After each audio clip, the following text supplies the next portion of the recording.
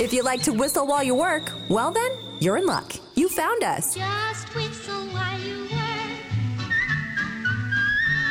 And cheerfully together we can tidy up the place. This is the Mousecapades Radio Network. Happy Friday, Mousecapades listeners. This is Vicki, and I'm here with Kaylee, and we are so happy that you're joining us. We hope that you are all safe and happy and healthy, and if your state or country is one of those that is now easing the people back out onto the streets, I hope that you are using safety measures and not going crazy because you've been cooped up for so long. Please, we want you to stay safe. This is episode 511, and you are listening to the number one podcast that entertains that space between your ears, the Mousecapades podcast. Today, we are going to be sharing part 2 of fascinating facts and backstories of some of your favorite Disney animations. But before we get started, we want to remind you that the Mousecapades podcast is a part of the Your Story Travel Company. At Your Story Travel Company, we can plan a magical trip for you on any budget. So we know many of you are probably well versed in Disney history and know that what ends up on a big screen usually evolves significantly over time, to the point, and that many times the fairy tale ending we see has a much darker origin, which of course would make Nick very happy because he loves to hear the dark and mysterious things about Disney. We hope that you find our discussion to be interesting and intriguing as Mr. Brad did. So our first film that we're going to be talking about today is Cinderella.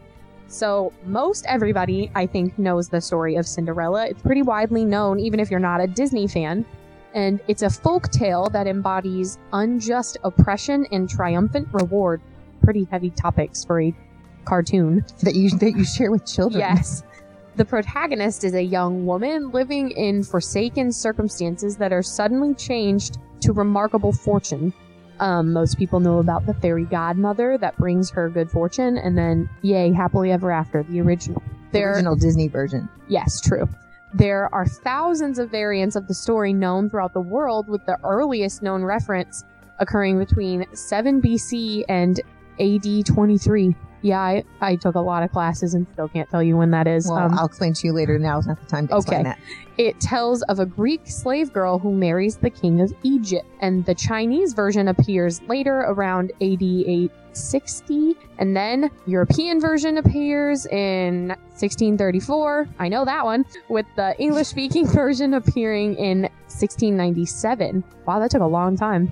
It is a later version that is eventually published by the Brothers Grimm in their folktale collection in 1812 that provides the inspiration for the Disney movie adaptation. So what's interesting to me, I'm going to stop you for just a second when you're going over the history of it, but it evolved over 1,000 years, like over 1,000 years time it took for this movie or for this story to evolve. Yes. Think about that. Because I'm pretty sure, I mean, other than the Bible, I'm not sure what other stories. Yeah. I just think it's interesting. That's true. I'm sure there are others, but not as widely known. Maybe so. The word Cinderella has come to mean one whose attributes were unrecognized, one who unexpectedly achieves recognition or success after a period of obscurity and neglect. And the still popular story of Cinderella continues to influence popular culture internationally, lending plot elements and allusions to a wide variety of media. So here are some little known facts about the Walt Disney film Cinderella. In some of the versions of the tale, the glass slipper is made of other material besides glass. For example, it's gold in the Brothers Grimm version, and in others, it's a different object altogether, such as an anklet, a ring, or a bracelet. But in all cases, it is the object or thing that gives the prince the clue to Cinderella's identity. Now, Kaylee, I don't know if you remember this or even if we did this when you were in second grade, because I was not teaching second grade at the time, but there are several Cinderella versions. There's an Asian version. There's an African-American version. I'm trying to think of all of them. Well, the Chinese version, though, she has a special fish. It's not a shoe, but it's a magic fish. And I was trying to think all of them. Well, but this is not ringing bells for me. They all have their own little special thing, and it's interesting. That could be a whole episode on just the different things that Cinderella is. But there are several different versions, and I guess I know why now, based on how long they took to pass the story down. So Cinderella is another prime example of how Disney chose to transform many of darker aspects of the original story to be a light-hearted, easier consumption for children and parents. Obviously, because there's some crazy stuff. While it's true that the evil stepsisters and her stepmother are cruel and mean, you won't find the following Brothers grim elements in the Disney version. So Cinderella doesn't really have a fairy godmother. She plants a tree by her mother's grave and prays under the tree every day. And under the tree is where Cinderella finds her dresses to wear each ball. There are 3 of them in the story instead of just the one that we see in the children's movie that was put out by Disney.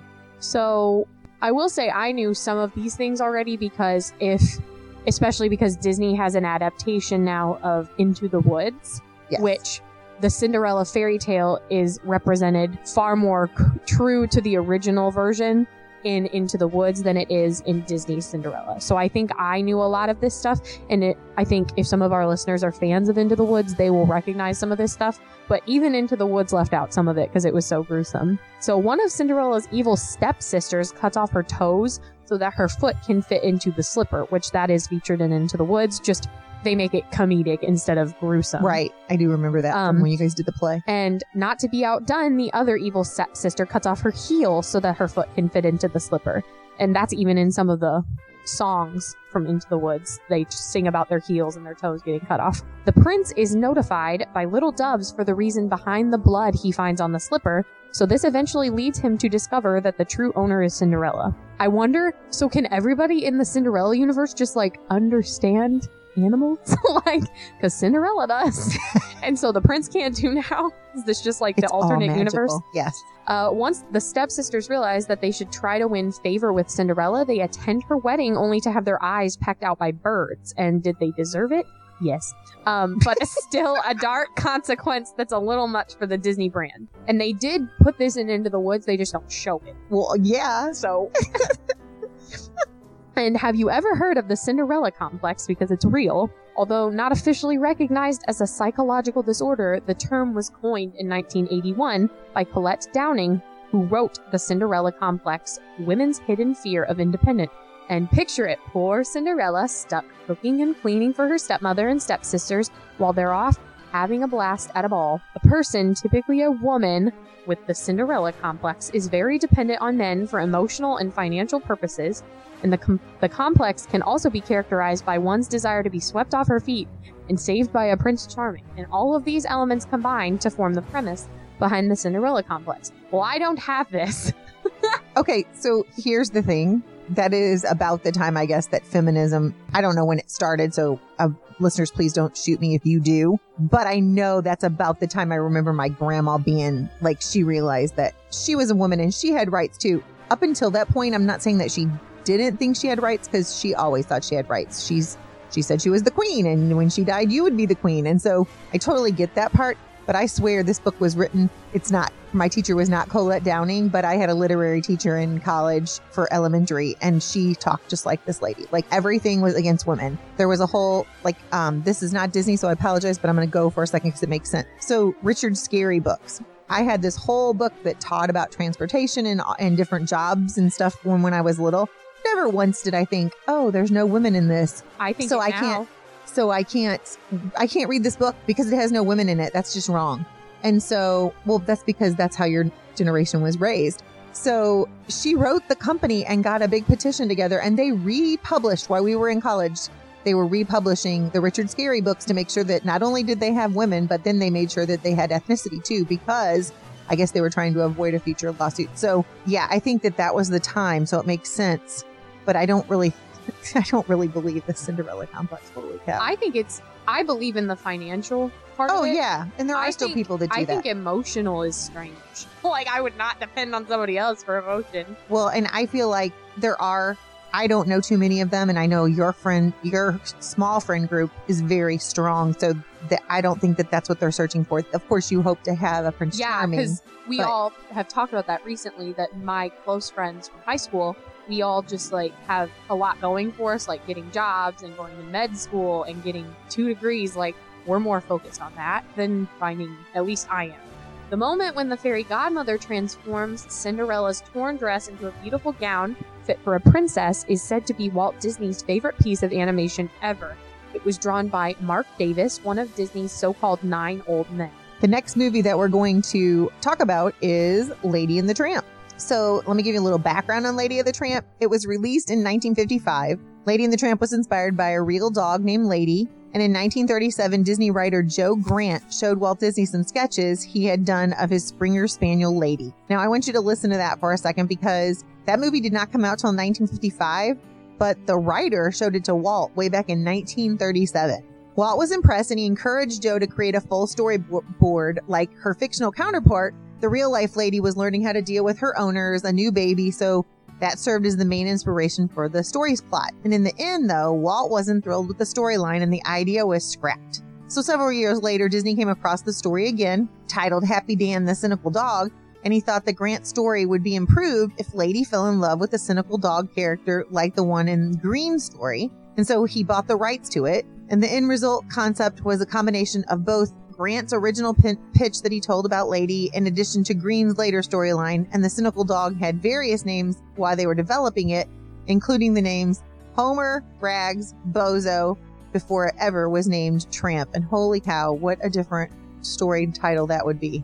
Lady and Homer. When I hear something and I know it's perfect, then it's hard for me to switch back. Little known facts about this film.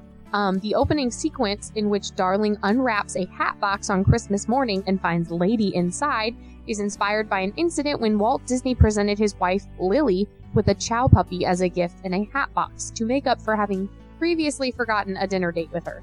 That is a big gift for missing a date. Well, that's another thing that's different from nowadays and back then. When men made a big mistake, they tried to make up with it with, and I know your grandpa, and I can say this, but I know your grandpa was like that. If he thought he did something wrong, he would buy your grandma a necklace, or he would buy her a charm, or he'd bring home flowers if he knew that he really botched something up. And I think that I guess it's more of the like, I don't think I'd mind that as long as like the intention was behind it. If a guy thinks I can buy her something every time I mess up. No. I think that they knew that they were the husband and they weren't supposed to mess up. And so they felt like they needed to do something, where nowadays, I don't think that husbands think that's necessary. Fair enough. This was the first animated film to be made in CinemaScope. The widescreen movie format was a brand new technology at the time, and though it was intended to help the viewer get a broad scope of landscapes and scenery, not everyone thought the format suited the movie so well, and it was met with mixed reviews upon initial release because of it. A New York Times critic reported the sentimentality is mighty and the use of the CinemaScope size does not make for any less awareness of the thickness of the goo. It also magnifies the animation so that flaws and poor foreshortening are more plain. Unfortunately, and surprisingly, the artist's work is below par in this film. That's sad, considering Disney, how much work they put into movies because of, like, the lack of technology that we have today. The spaghetti scene almost didn't happen, and it's now one of the most famous and parodied scenes ever. But Walt was against that cozy pasta scene. Though he wanted the dogs to have human emotions, he just couldn't wrap his head around two dogs romantically sharing a strand of spaghetti. Thank you. I think it's so unrealistic.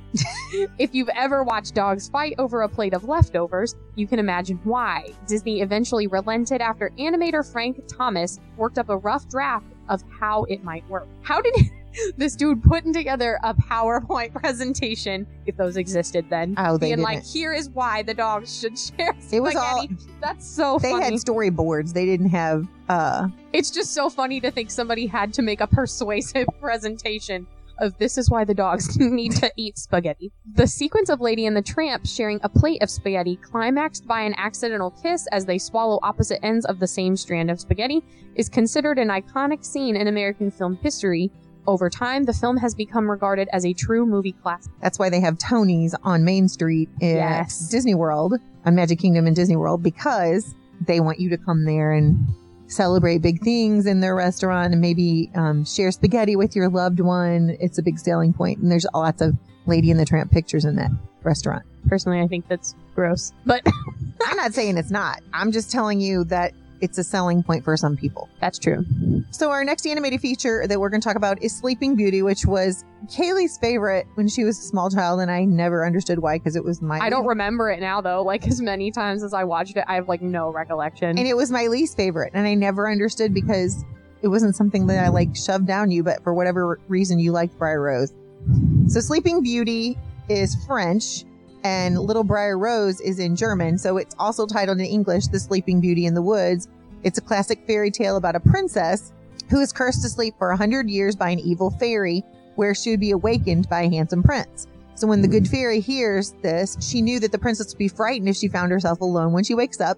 So the good fairy uses her wand to put every living person and animal in the palace to sleep until the princess awakes, which I guess is nice. I don't know. I just think that's kind of weird. If I woke up and there were a ton of animals around me, I might think. Good is an arbitrary term. The tale was first published in 1634. So again, this is a long time coming by Basile in his collection of tales titled, oh, you got to say this because it's in French and I don't want to mess it up. If you say it like with an American accent, it's the Pentamerone. But that sounds But it looks like Pentamerone. That's probably what it is. Basile's version was later adapted and published by Perrault in 1697. And the version that was later collected and printed by the Brothers Grimm was an orally transmitted version of this literary tale, and it was published by Perrault. The Disney film was not released until 1959, so look at that. It's over 300 years later that this movie comes into Disney's hands or becomes... Yeah, wow. Facts about this film. There are several story plots found in Basile's tale, which you won't find in the Disney version, probably because of similar dark attributes to Cinderella. A king happens to walk by Sleeping Beauty's castle and knock on the door. When no one answers, he climbs up a ladder through a window, finds the princess, and calls to her. But as she is unconscious, she does not wake up. He carries her to the bed and rapes her. Then he just leaves. How relevant. Holy smokes. No wonder they changed that. You can't have that in a children's so many movie. people are already frustrated about the kiss that happens to wake her up because that was unconsented as well. Just Me movement. Which I mean, he's not gross, I guess. They don't draw the prince to be gross. Right. But he's much older. I think that's another thing that people don't like today either. Sleeping Beauty awakens right after she gives birth because one of her twins sucks the flax from the spindle out of her finger. Neat. That's gross. Oh, my Lanta. The king comes back, and despite him having raped her, they end up falling in love. However, another big problem, the king is still married to someone else. I'm so upset. This is so bad. And I'm sure divorce was not allowed. So let's see what happens. The king's wife finds out and not only tries to have Sleeping Beauty's twins killed, cooked, and fed to the king, but also tries to burn the princess at the stake. Luckily, she is unsuccessful. I mean, low-key, she's power move. That's all I can say. What a way to get back. The king and the princess get married and live happily ever after, despite the fact that he raped her. I still can't get over it. Perrault's adaptation of Basile's updated adaptation of the story, which is a much tamer version, is probably what was used for the Disney adaptation, as they are much more similar. I'm not okay. I am not okay with this at all. And I'm glad they changed it. But what sick mind thinks of dark stuff like this? And these stories were written, from my understanding, to be passed down. Because it was okay back then, which is not okay. I don't think it's okay to talk about that with small children. No, I don't either. I'm just saying the original was written in the 1600s. Back then, this was normal, and it was allowed. Look at Romeo and Juliet. Okay, go ahead. Sleeping Beauty flopped at the box office, and in fact, it was such a box office bomb, at least compared to the cost of the production, that the company decided that princess movies weren't exactly the wave of the future. They didn't make another princess movie until 30 years later, when The Little Mermaid was released in 1989, which is interesting because that saved Disney's butt. Yeah. And the next animated movie we are going to talk about is not necessarily one of my favorites, but I know I love the songs in it. Has some bops. It has some good music. Yeah, I do love the music in it. Aristocats. I just don't remember wanting to watch this movie over and over. You know how when you're a kid. Yeah. Now, you had videos and stuff like that, and I'm going to really date myself, but we didn't have VHS until I was probably in older elementary school. And so they didn't have these to watch over and over. So I only got the chance to watch them if they were on television or they were at a movie theater. So the film was released in 1970, and the story revolves around a family of aristocratic cats and how an alley cat acquaintance helps them after a butler has kidnapped them to gain his mistress's fortune, which was intended to go to them. The project began as an original script for a 2-part live-action episode of Wonderful World of Color. And following 2 years of rewrites, Walt Disney just suggested that the project was more suitable for the animated film, and so he put the project in the turnaround. In other words, he shelved it for a while. And that was when he did The Jungle Book, and he put it in his forefront of his mind. And so when it was nearly complete, Disney appointed Ken Anderson, wow, I don't know what's going on today, to develop preliminary work on the Aristocat. Ken Anderson spent 18 months developing the design of the characters. 5 of Disney's legendary 9 old men worked on it, including the Disney crew that had been working on average for 25 years. Wow. I wonder what they thought of this movie. That's what I wish is that sometimes they had quotes from people and think like they thought, Yeah. not a good idea, but our boss is telling us to do it. I've never seen the original all the way through, at least. I've seen most of the musical portions of it, just never the whole thing. I've seen the new one, the live action one, which I like a lot. They have a live action Aristocats? Oh, my fault. I was thinking about Jungle Book. I was like, what are we doing? No. But like, still with Jungle Book, I feel like if they made Aristocats into a live action, which would probably be hard, I think it'd be more successful than Cats. And I don't know, it would revive that music, which is so jazz centered. Not that like jazz isn't known now, but it would be a really good mainstream way to like get kids into jazz. Yeah, it would. And so for I sure. think if they would make that into a live action, it'd be cool. Well, now, new music teacher, you have a jazz unit in one of your grades. Yeah, we do. And you could tie in songs from Aristocats. My and bring it mentor back. actually played that. He lets the students watch it, the whole movie, after they do the unit. Oh, that's So awesome. that's cool. So Aristocats was the first Disney film to be produced after Walt Disney's death, and it was the last movie to be directly approved by Disney himself before he died in December of 1966, which is so sad. It is that. It was the last movie to end with the line, a Walt Disney production, because he was that was the last one where he had something to do with it. It was the last Disney animated feature Robert and Richard Sherman worked on as staff songwriters, as they were growing frustrated by the management of the studio following Walt Disney's death, as I Imagine that. still am. Not salty. Though some critics thought the loss of Walt's direction hurt the movie, the New York Times raved about it, saying, "Bless the Walt Disney Organization for the Aristocats, as it's a funny, warm, and sweet animated cartoon, and it's the whole package." So the next animated movie that we are going to talk about is The Little Mermaid. You know, the one we just told you saved Disney's hind end in the Renaissance period. This 1989 film is based on an 1837 fairy tale by Danish author Hans Christian Andersen, which I did know this one, and it's not as old as some of the other ones that we've been talking about today. So the story follows the journey of a young mermaid princess named Ariel, who dreams of becoming a human after she falls in love with a human prince named Eric, and Ariel's willing to give up her life in the sea as a mermaid to gain her human soul. The development of the film originally started in the late 1930s. So think about that. It did not come out till 1989, so Walt was far gone, but he started this way back in the late 1930s. That's crazy. And it was planned as part of one of Walt Disney's earliest feature films. However, it was eventually shelved due to various circumstances. Which I would they did not tell us. I suppose one of them, or one of the big factors, would be because of Sleeping Beauty's failure. It was probably shelved, and then they did Sleeping Beauty, and then it wasn't doing well, so they were like, well, this probably is not going to happen.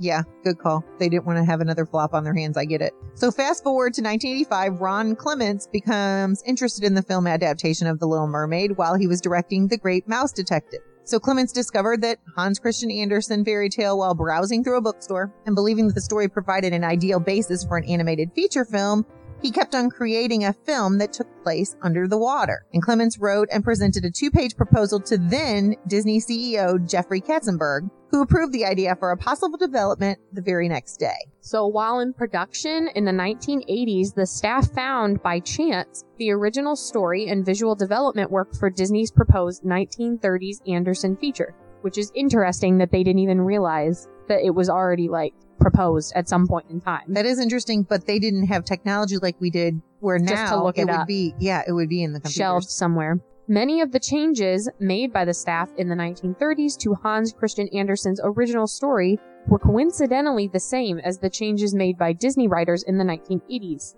Well, that's good to know they were keeping Disney's aura. This film was one of the first features to use Pixar's computer animation process. The usual way to make cartoons had always been by transferring animator drawings to celluloid and then painting the reverse side. This process yields beautiful results, but it was very time-consuming. Pixar's program allowed animators to upload drawings onto a computer loaded with an infinite color palette and capable of impossibly subtle blending and transparency. Though computers were used in very few scenes in The Little Mermaid, Pixar continued to develop the process until computer animation became the standard for quality Disney releases. And wow, has it come far since that Yeah. I just can't believe like how much it's improving between movies in the same series. Like the Toy Story movies, especially because that spans over a long period of time.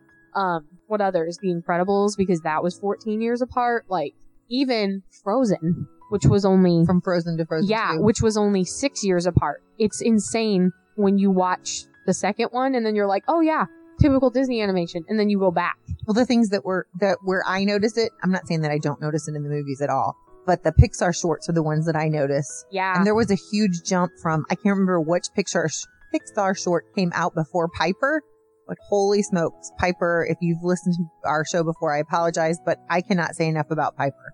I think it's the water. The water does it. The water, the sand, I mean, the feathers, they look so real. And to think that's not a real bird, Yeah. It's kind of insane. it is insane. Disney's film is a complete 180 from the Hans Christian Andersen classic tale. Some parts align. She does see the prince from afar in his ship. She does rescue him from drowning, and she falls in love with him right then and there. He doesn't see her. She does visit the sea witch, who takes her tongue in exchange for legs. Oh my gosh. And she does do this because the Little Mermaid has an amazing voice.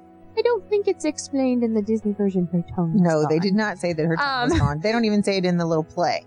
The deal is the same. The mermaid can only remain human if she finds true love's kiss, and the prince falls in love with and marries her. But some parts are vastly different. The penalty in the movie is only that Ariel will turn back into a mermaid if she fails. In the story, she will die if she fails. I think that's Nice. a little more dramatic. So I was going to say, but still not something you want in a Disney movie where children are going to be watching it. While the prince remains a main motivator, the mermaid in the story is also motivated because humans have eternal souls and mermaids don't. The Disney movie leaves out that the penalty the mermaid pays for having legs is that every single step she takes will feel like she is walking on sharp shards of glass. I'm sorry, but no man is worth that. Like, ever. Some people may disagree, but I know.